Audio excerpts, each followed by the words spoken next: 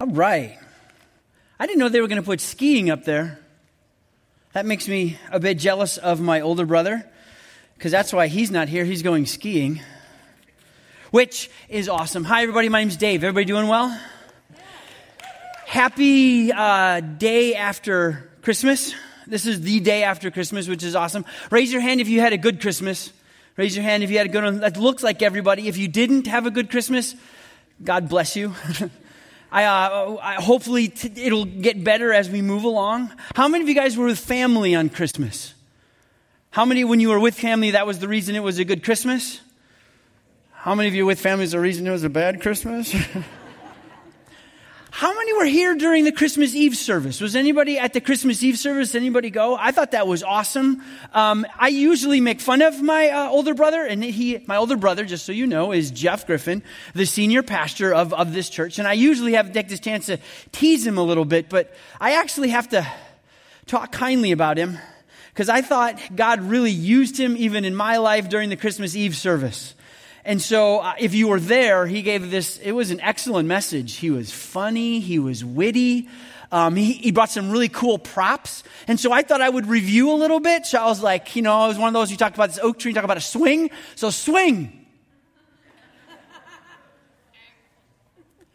Swing. They don't trust the younger brother with the swing. My plans were to use the swing and show the proper dismount, because the way he got off wasn't as smooth as I thought, but they did say I could actually bring acorns. And so I got acorns. I can't believe they trusted me with these, and I got handfuls of them. So if you'd like, no, just kidding. We're going to talk a little bit, basically, what the whole message was, which I thought was absolutely gorgeous and awesome if you're there, is the fact is he talked about this amazingly big oak tree, and that oak trees can't grow or start or live unless the acorn falls from the tree, actually dies, and then grows again. Just like Jesus says, if we have a wheat seed, if the farmer holds on to it, nothing will happen. But if he actually lets go of it, surrenders it so that it falls on the ground, what happens? It germinates and grows into life. And then says we have the exact same opportunity with our lives. Just like Jesus gave his life up, surrendered everything for us, and then rose again, we have the chance to take, and the acorn actually represented our lives, and we all had a chance. If you weren't there, this is what happened. We kind of all stood there and said, yes, I give my life to Jesus. And some of you weren't ready for it, and that's okay. Others were really ready, and some were doing it for the 150th time, and that's cool. We're saying, God, take my life. I surrender everything to you, and we let it drop, saying that we now are his. That we have surrendered our lives to him, and now we're supposed to start this amazing new life. And what's really cool is I get to continue the story. I actually get to talk about sort of what is actually next in this, because I don't know about you, but sometimes I say, yes, I want to surrender my life to Jesus. But I don't. That landed exactly on the other acorn. That was amazing. And I don't really feel any different. And so then I sit there and say, I go to another thing. Yes, I want to surrender my life. And yes, I want to surrender my life. And I keep doing that. But my life actually feels like it's always the same. And so we're going to have to talk about this. And this is, as I was thinking about it, I'm really excited about this one, because we need to first look at it, because the truth is the truth. And we're going to look at a little bit what the Bible says about this new life we have. So if you have your Bibles, we're going to open up to 1 Peter. And in 1 Peter chapter 1, we're going to look at verses 3, 4, and 5. And this is what it says.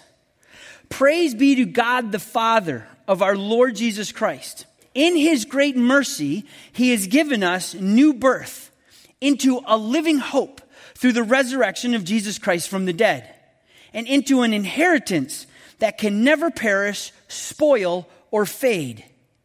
This inheritance is kept in heaven for you, who through faith are shielded by God's power until the coming of the salvation that is ready to be revealed in the last time.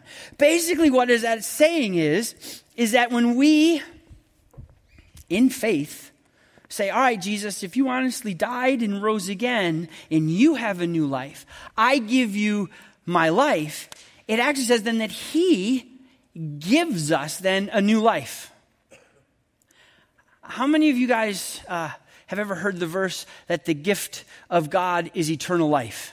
There's a verse in Romans that's pretty popular, and it says, for all have sinned and fallen, but the gift of God is eternal life. I brought some gifts. And I got two gifts. My wife should be paid to wrap gifts. They look so awesome. And I realized I'm a people watcher. Is anybody else a people watcher? I was watching people this Christmas, and I realized that there are two types of gift openers. There are those like me. It doesn't matter what the gift looks like. What really matters is what's inside. And so as soon as I was handed a gift, still to this day, I'm handed a gift, I don't even notice how beautiful it is. I go right in to the point of where, and if there's too much tape on it, I've been known to chew on a box to get it open. And you're in to see what's inside. Now, what's kind of a bummer about this, there's nothing inside. Then there are those other ones, and I don't understand this really well. My grandma is the most famous. She's going to be 98 some years old. I went to visit her just the other day. Went over and she had gifts. And every gift, it didn't matter how they were wrapped. This is what she said. It is so beautiful. I don't even want to open it. What does that mean? It is so awesome, I don't even want to open it. Is there anyone here that'd be willing to just admit for a little bit that that's the type of gift person you are? That you look at the outside and it is so beautiful that it doesn't matter what's in it? Here's what's amazing about it is, kind of describes my life spiritually. It really honestly does. I'm all into surrendering my life and saying, God, I want you to be the king of everything. I want you to rule my life. And then I get this. Look what this verse says. The verse says is that we actually get a new birth. We get handed a new life, and it is supposed to be a living hope and an everlasting inheritance. It has all these beautiful terms. And I look at that and be like, oh, that is so awesome. It is so beautiful. I think I'm just going to look at it. And then I wonder why my life doesn't change. Why isn't God active as I sit there and just look at it instead of say, I should really take the other attitude and say, I ought to tear this life apart and say, God, what do you have in this new life for me? And so we're going to look at a little bit of how to actually open this gift. And I want to put a disclaimer on this one just so a little bit, you guys. Remember, this doesn't mean that we are controlling the circumstances. We've handed ourselves over to God. What we are doing now is opening up and saying, God, what is the new life that you're actually giving me? What is on the inside? Because it looks awesome. A living hope, a new inheritance, a completely new life. How do I then begin to live it? I personally, when I start thinking that way, I immediately go to everything I have messed up on. And I start thinking, oh, I know what God wants me to do. He wants me to fix this and do this better and quit doing that and start doing this. And the truth is I think we're getting ahead of the game a little bit. I love what this church says is our mission, to love him so more love him. The best way to begin to open the gift is to actually love him. How do you love God? I'm a doer. I'm the one who rips open gifts. I have tried to force myself to love God. Through my actions and through my words and through what I do, I've tried to force it. As Dave, I'm going to love God. And you know what I've done in that one? I've miserably failed every time. Because I'm trying to take control. But whose life is it? It's now God's. It's him who's going to transform me. All I got to do is open up the gift. And what's the best way to do that? I want to show you guys another thing, and I thought this was awesome.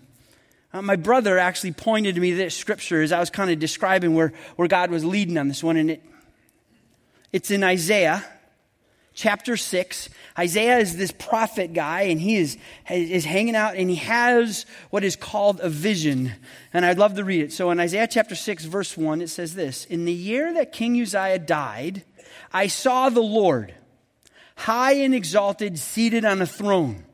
And the train of his robe filled the temple. Above him were seraphim. each with 6 wings. With 2 wings they covered their faces, with 2 wings they covered their feet, with 2 wings they were flying, and they were calling to one another, Holy, holy, holy is the Lord Almighty. The earth is full of his glory. At the sound of their voices, the doorposts and the thresholds shook, and the temple was filled with smoke. Woe to me, I cried, I am ruined, for I am a man of unclean lips, and I have lived among a people of unclean lips. My eyes have seen the King, the Lord Almighty. That's quite a vision. That is pretty awesome. You even try to imagine that a little bit. All of a sudden, he has this thing of where he has seen God, and there's these 6-winged angels, and they're covering their feet and and they got ones that are flying, and they're saying these amazing praises, and they're doing all of this awesome stuff, and the whole place is shaking, and it's filled with smoke. There's 2 parts of it, though, that I think are really interesting that whenever I have read this before, I have skipped over. I get all caught up in this amazing vision. But it's said at the beginning and it's said at the end by Isaiah. He says, I saw the Lord. My eyes saw the Almighty God. We have a God that is knowable. That we can actually know the Lord Almighty. He revealed himself to Isaiah. And if you look all through the Bible, God always seems to be trying to do this. He's always showing up and trying to show people his character, his love, his power. He's trying to say, look, this is who I am. And really what happens when people really honestly look at that, they fall in awe or in love with God, or a combination of the two. I think this is absolutely awesome because you know what it says is that this God that is out there that says he loves me, I can actually get to know him personally. Understand his heart a little bit, not all of it. Understand his power, his personality. I can begin to actually know the God of the universe. You know, it was really, really amazing. I went to couple stories here. I went to India. And when I was in India, I met this young man. This young man was a very famous guru by the time he was 20 years old. Thousands of people from India in the Hindu religion would come and try to hang out with him and hear his wisdom because he was so close to the gods. He was so in tune with the spirit world that he was so close that had all these people, they'd come to him and, Guru, tell us what you know. And he would share his beliefs with them. And he finally said, I'm going to take it to a whole nother level. And he says, you know what I'm going to do is I am going to get as close as I can to the gods. And so this is what he decided to do in order to have this amazing act is he put himself in a box. No food. I guess there was a tube with some sort of water dripping in, and he buried himself for 100 days. That's more than 3 months. When I was 5 years old, I was locked in a suitcase for 45 minutes. I did not come close to God at all. It was one of those things is where that was the most horrible experience. And so I'm now claustrophobic because of that. I broke out of that and I went running and I grabbed my mom and I was like, why didn't you save me? And I thought you were laughing was the answer. And it was one of those, it was a horrible experience. And as I'm hearing this guy and he's telling me this story that for 100 days he's in this box, close to the gods. I got 2 reactions going, that would be horrible. And he has more desire to know the fake gods than I do the real gods. He has more desire to know gods that literally can be somewhat made up instead of knowing the one true God. And I just kind of sat there and was amazed at it. Now, this is what's really cool about this story. Because when I saw him, he was clean shaven and he didn't have any of his guru stuff on. Because they came and everybody showed up. They undug him after 100 days, opened the box. They said it smelled like death. He comes out and he said he looked like death. He's skinny. He's brilliant. Well, what'd you see? He had nothing to share other than it was awful. Not any closer to any sort of the gods. What's really amazing is about a month after he had cleaned himself up, said, well, I guess I got to go find another way to find God. And he enrolled himself in the one or two really good Bible schools in India. And said, I'm going to find the gods through this. Wasn't a Christian, went in. And as I'm meeting him, this is what he says. He goes, you know what I did? My eyes were opened with studying the Bible. He says, I saw the real God. And now he's standing in front of all of these young people telling the story, saying, there is but one true God, the Father, the Son, and the Holy Spirit. I had another friend that went and he said, I'm going to go find the answers to life. And so he put on a backpack and hit the Appalachian Trail. I didn't see that friend for 2 years. He came out of the woods looking like a guru. He had long beard and hair all over, and he came off and said, hey, Dave, can we have dinner? I said, sure. I kind of sat with him, and he really was like, and me and another friend were sitting there, and we're listening to this guy, and he had gone, and he's like, I have been hiking for 2 years on the Appalachian Trail, living in the woods, going to find the meaning of life. And like, did you find anything? And he goes, no. My friend who was standing there stood up and says, are you really wanting to know? Yes. And my friend pulls out of his backpack his Bible, slaps it on his chest, and he goes, read that and quit hiking, and walked away. And I sat there and looked at him. My friend just kind of looked and says, what does that mean? And I go, I think he just gave you the word of God. You sit there and you look at this, and the truth of the matter is God says he revealed himself through light. He revealed himself through clouds to his people. He filled rooms. He shook things. He even came down as a man and was Emmanuel, God with us. That's what we're celebrating. God wants to be known by his people. And he's given us one of the most amazing tools ever. And says, here, I'm going to give you my word. It's all written down. It's right there. This will show you who I am. It'll show you who you are. It'll show me what I want. It'll show you what you should do. This is the answer to life because it points to Jesus, to me. And I sit there and I kind of look at it, and I'm kind of holding this present going, it's really beautiful and awesome, but I don't have time, or I can't, I'm not smart enough. Let's just think about it for a second, because I'll be honest with you. I am the best excuse maker in the world. My excuse number one is this. I go to a church, again, that has one of the most amazing preachers ever. I love sitting and listening to my brother because every time he does, I feel like he explains the word in such normal, great ways. So you know what? I'll just wait for the weekends. I'll just wait for the weekends because then I'll get it from him. And he's the professional. He's the inspired one. Other people use even anointed, which is all true. But that doesn't sometimes always help me on a Wednesday or on a Thursday. I got another really good excuse that I love to throw out there is I don't have enough time. I have a busy schedule. I got lots of going on. I don't have enough time to sit there and say, oh, I'm going to read the Bible. I can't fit it in. Whenever I say that or start acting like that, my wife usually has this really good question. Did you have time to eat today? And I go, yeah, 4 or 5 times I did. And you think about it is this is a chance for us to get to know God. And I challenge young people this all the time. They always say, I'm so busy, do you have time to watch your favorite YouTube videos or your favorite? We have time to do what we want to do. If we want to eat, we make time to eat. If we want to watch a TV show, we make time to watch that TV show. If I would like to sit and relax a little bit, guess what? I find time to sit and relax. Yes, we are busy people. But what's it going to be like when we finally get there and you're kind of sitting there and the Lord says, hey, how much time did you spend with me? Oh, had lots to do, God. Lots of important stuff. Didn't get time to, and all he's saying is, learn about me, get to know me. I don't think that's a very good excuse either.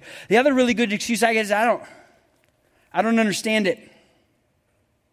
Somebody told me this, and I thought it was pretty amazing, is you know that it's, to some people who are scholars, who are book-learning people, will not understand what I am saying because I am an experienced learner, and I'm not so book knowledge all the time. Not my job to make myself understand everything. This book should be revealed to me by the Holy Spirit. I just need to spend time with it. He's the one that teaches it. And so if I'm saying, I don't understand it, it's probably because I'm just not spending enough time with it to actually let God speak to me through it. And so really it doesn't depend on my intelligence. It depends on God's power to teach. And I think the Holy Spirit is good enough to teach even me. And not just other people. So for me to use the excuse of this book is written for everybody, no matter what age you are. And those that really want to learn, the Holy Spirit will teach. And the last excuse that I always love to use, I don't know where to start. It's a big book. Am I supposed to start with Genesis? I love to use that one. I don't know where to start. And so best, I just won't start. The church has given me a place to start. It's this cool little study that says before the cross. And it's actually put together. It starts the first of the year, goes all the way till Easterish. It's got 80 days, and it's chronological walk through Matthew, Mark, Luke, and John, right through Jesus' life, the one we want to get to know. So where are you supposed to start? That's not even a good excuse. Wouldn't it be cool if it's one of those is where this is on the Compass net, the Compass Church. Is it .net? Is it .org, .net? Is it CompassChurch.net? It's on YouVersion. I'm getting so excited about these things because it's all over the place. It's also even on the Compass Church app. You'll be able to find it. It's called Before the Cross, the Life of Jesus Reading Plan. And you can pursue him daily by using this. It's on the internet and doing it. I think this is so important. My wife doesn't even know this, and she'll look at me and say, you shouldn't do that. I'm going to challenge the youth at Wheaton to something. That if they're willing to walk with me through these 80 days with this and say, we're going to do this. If they get it down and said, hey, we did that. We took time to spend in his word. Not because I have to, but because it gives me a chance to let God reveal who he is to me. So that I can be like Isaiah and say, it opens up my eyes. I said, if you're willing to do that, I'm going to plan a special lock-in. We'll just stay up all night and run around little circles. Because for some reason, young people like that. We'll have pizza. We'll throw balls at each other. And we'll stay up all night. And it makes me twitch. What I'm just saying is what a motive. For them, it's going to motivate. And so I'd invite all of you. That would be weird. But I just look at it and say, why not? There's not a good excuse. Because here's what we have. God says you don't have to bury yourself in the ground to get to know me. All you need to do is to make time. Open up my word. And he says, I will teach you who I am. We have a God who wants to be known. Now remember this one last thing as you think about it. And especially for the younger generations, because this always happens, is we get anxious. We open it up once, we read one verse and go, nothing happened. I'm done. What Dave said was a lie. It's all over. The best things in life take a little bit of time. It takes 55 minutes for a deep dish Giordano pizza. I'm hungry the minute I order it. That's why I ordered it. But I'm willing to wait. My wife will pass snacks. I want an apple, want a banana, trying to get me to eat less pizza. No. I stay away from those temptations, waiting for the good thing at the end. And so I just sit there and say about it, you know what? If it doesn't work the first time, is God worth trying again? Actually, he's worth trying a lifetime. And so as I look at this, I just sit there and say, man, we have a God who's different than all other gods. who says, you know what? I want to know you and I want you to know me. I actually want to have a relationship. And so what we are given is his word, and it is his chance to actually speak to us. And I want 2016 to be different for me. And that I don't want to just continue to say, yes, God, take my life. Yes, God, take my life. But I actually want to take a step forward and say, God, I am going to pursue you so that you can reveal yourself to and show me who you are. So that my life can be like Isaiah. Because look what happened here. Isaiah, as soon as he sees God, he says, woe to me. Now, some of you might be saying, well, I don't want to read the Bible because every time I do, I feel guilty. It's not even a good excuse either. Look what it says here. Isaiah says, woe to me, I am ruined, for I am a man of unclean lips, and I have lived among a people of unclean lips. My eyes have seen the King, the Lord Almighty. Verse 6 says, then one of the seraphim flew to me with a live coal in his hand, which he had taken with tongs from the altar. And with it he touched my mouth and said, see, this has touched your lips.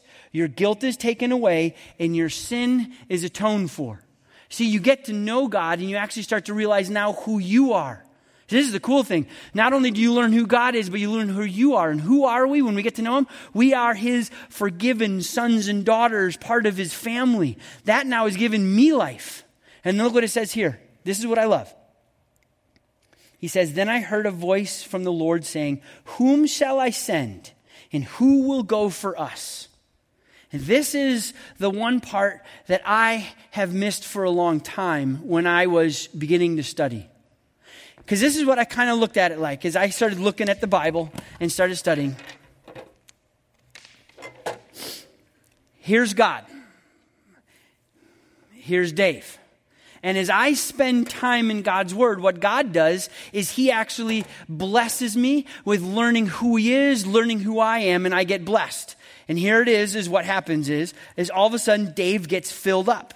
And that's exactly what we're saying is you could have a transformed, different life, no longer empty, but actually filled with God's Spirit, his life, his power, his awesomeness. And we think that's awesome. But that is not how it's supposed to end. Because what happens here is if I just get filled up, what happens with water that just stays still, that just stays in one thing? Flies come around and lay their little weird fly eggs in there. Algae somehow gets in there. Have you ever just been near a stagnant pond? They don't smell good. So even Christians that say, I'm going to spend time with God just to fill me up. You know what ends up happening? We get stinky. Because it becomes all about us. And so if we're really going to sit here and say, you know what, I want to pursue God, there's another part to it that I can't live without. I can't live without. Because what happened with Isaiah? As soon as he was touched and forgiven and atoned for and realized who he is, God says, oh, who am I going to send? Who am I going to send to this obstinate and difficult people? He immediately says, send me. What we learn about God and are given for is actually supposed to be given away. And so it's supposed to be like this, that God gives, I give. God gives, I give. And it actually becomes a river of living water in us instead of a stagnant pool. And so once you start spending time and learning about God, the next step is to actually serve. And I'd like to add something to that. Because I serve until I am comfortable. That's kind of what my American culture tells me all the time. Make sure you're comfortable and make sure you got enough for you. Did Jesus serve till he was comfortable? If you read the account of the cross, I don't think comfort was a part of that. And we are supposed to bear our cross and serve. And so like Jesus. And so when I sit there and look at that, I look at this and says, it's actually the point of if I really want to open up my gift in 2016 and live this other life, we realize that God will call us and lead us to serve till it hurts. Because that's what Jesus did. And if our service doesn't hurt a little bit, sacrifice is the word it's called, I think we are holding back. I met a man just the other day. He goes to the Wheaton campus. He is the most energetic person at the Wheaton campus, and he is 93 years old. His name is Dom, and I sat with him, and the reason I wanted to sit with him is because all summer, when I just moved there to the Wheaton area, he came to me at 93 years old and says, Dave, I just want you to know something. I'm going to help you a little bit. I am going to mow your lawn all summer so you don't have to. I had a 93-year-old mowing my lawn all summer. I'm sitting out there kind of looking out my window, and he's out there mowing away. I had other people in the church making fun of me. Dave, do you know you have a 93-year-old mowing your lawn? And I'm like, yeah. I don't want to take away his river, man. It's flowing. Let it flow. But here's the amazing thing about it is really what I want to say. So I sat down with him just the other day, and I had this thing, and he was telling me about how his wife, that he was married for over 50 years, used to serve him. She said the first floor, good Italian family, this is my floor. This is the kitchen and dining room. You don't have to do anything here. I will take care of you.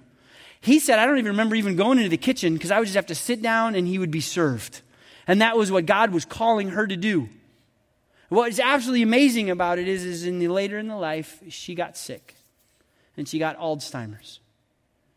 And she had forgotten how to cook.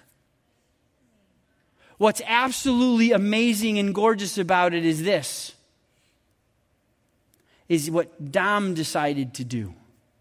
A man that had never stepped into the kitchen said, God, you have given me this beautiful woman who has been with me for so many years. It's time for me to serve sacrificially, outside of what I am used to, not comfortably.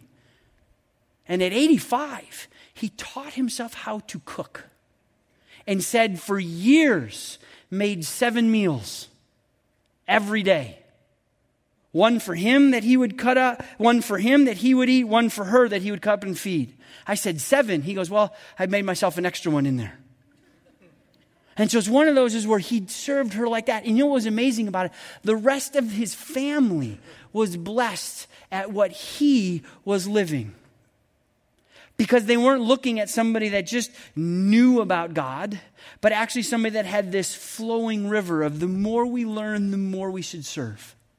The more God blesses us as we spend time with Him, the more we should look for ways to sacrificially give it away. And what happens then is we have a river of life where the life that we surrendered truly becomes new. Truly becomes powerful and awesome. So, for me, for 2016, I want to concentrate on 2 things, and I invite you to join me. One is, I don't want to make any more excuses, and I want to pursue God through His Word, and I want to try to make that daily. I have a God that is dying for me to know Him. I want to have that effort and say, God, show me who you are. And when I start learning stuff, and when I start figuring out who He is, God, as Dom prays, today, make me a blessing for somebody. He told me that. I said, I wake up every morning and I say, God, make me a blessing for somebody. And I want to start to the point of where it actually hurts me, giving away what God has given me. So that my life isn't stagnant or stopped, but my life actually becomes where I'm pouring and God is pouring, and it's a beautiful river that goes on and on. That's what the Bible calls the river of life. Here's what's awesome about it. It's available to all of us. Let's pray. Father, I just want to thank you so much, first and foremost, that we can actually get to know you. God, that is an absolute amazing thing. We don't have to bury ourselves in a box. We don't have to do weird things. You just say, hey, let my Spirit show you who I am through my word. And you've given us such a great tool, the Bible. And so, God, I just ask that you would make us people that pursue you daily through your word and through prayer. And God, I also just ask too that you would make us people that truly serve sacrificially. God, as you bless, as we spend more time with you, you're going to give. God, give us the hearts to give it away so that you can begin to fill us even more. And so, God, we just ask that our lives would not be about us, but they'd be about loving you so that more love you. In Jesus' name, amen.